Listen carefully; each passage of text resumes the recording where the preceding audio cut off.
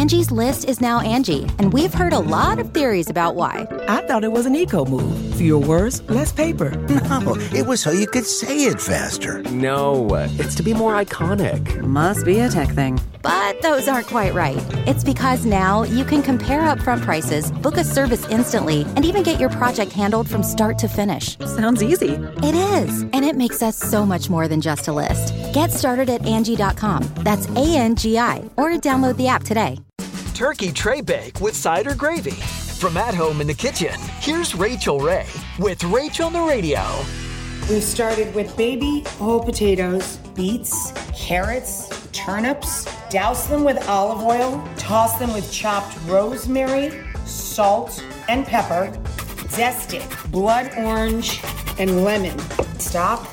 Boneless turkey breast. And then this guy's gonna go into a 350 oven for 2 to 2.5 hours. Center rack until the meat reads about 165. For this recipe and more food tips, go to RachelRayShow.com. Tune in tomorrow for more Rachael on the Radio. Look around. You can find cars like these on AutoTrader. New cars, used cars, electric cars, maybe even flying cars. Okay, no flying cars, but as soon as they get invented, they'll be on AutoTrader. Just you wait. AutoTrader.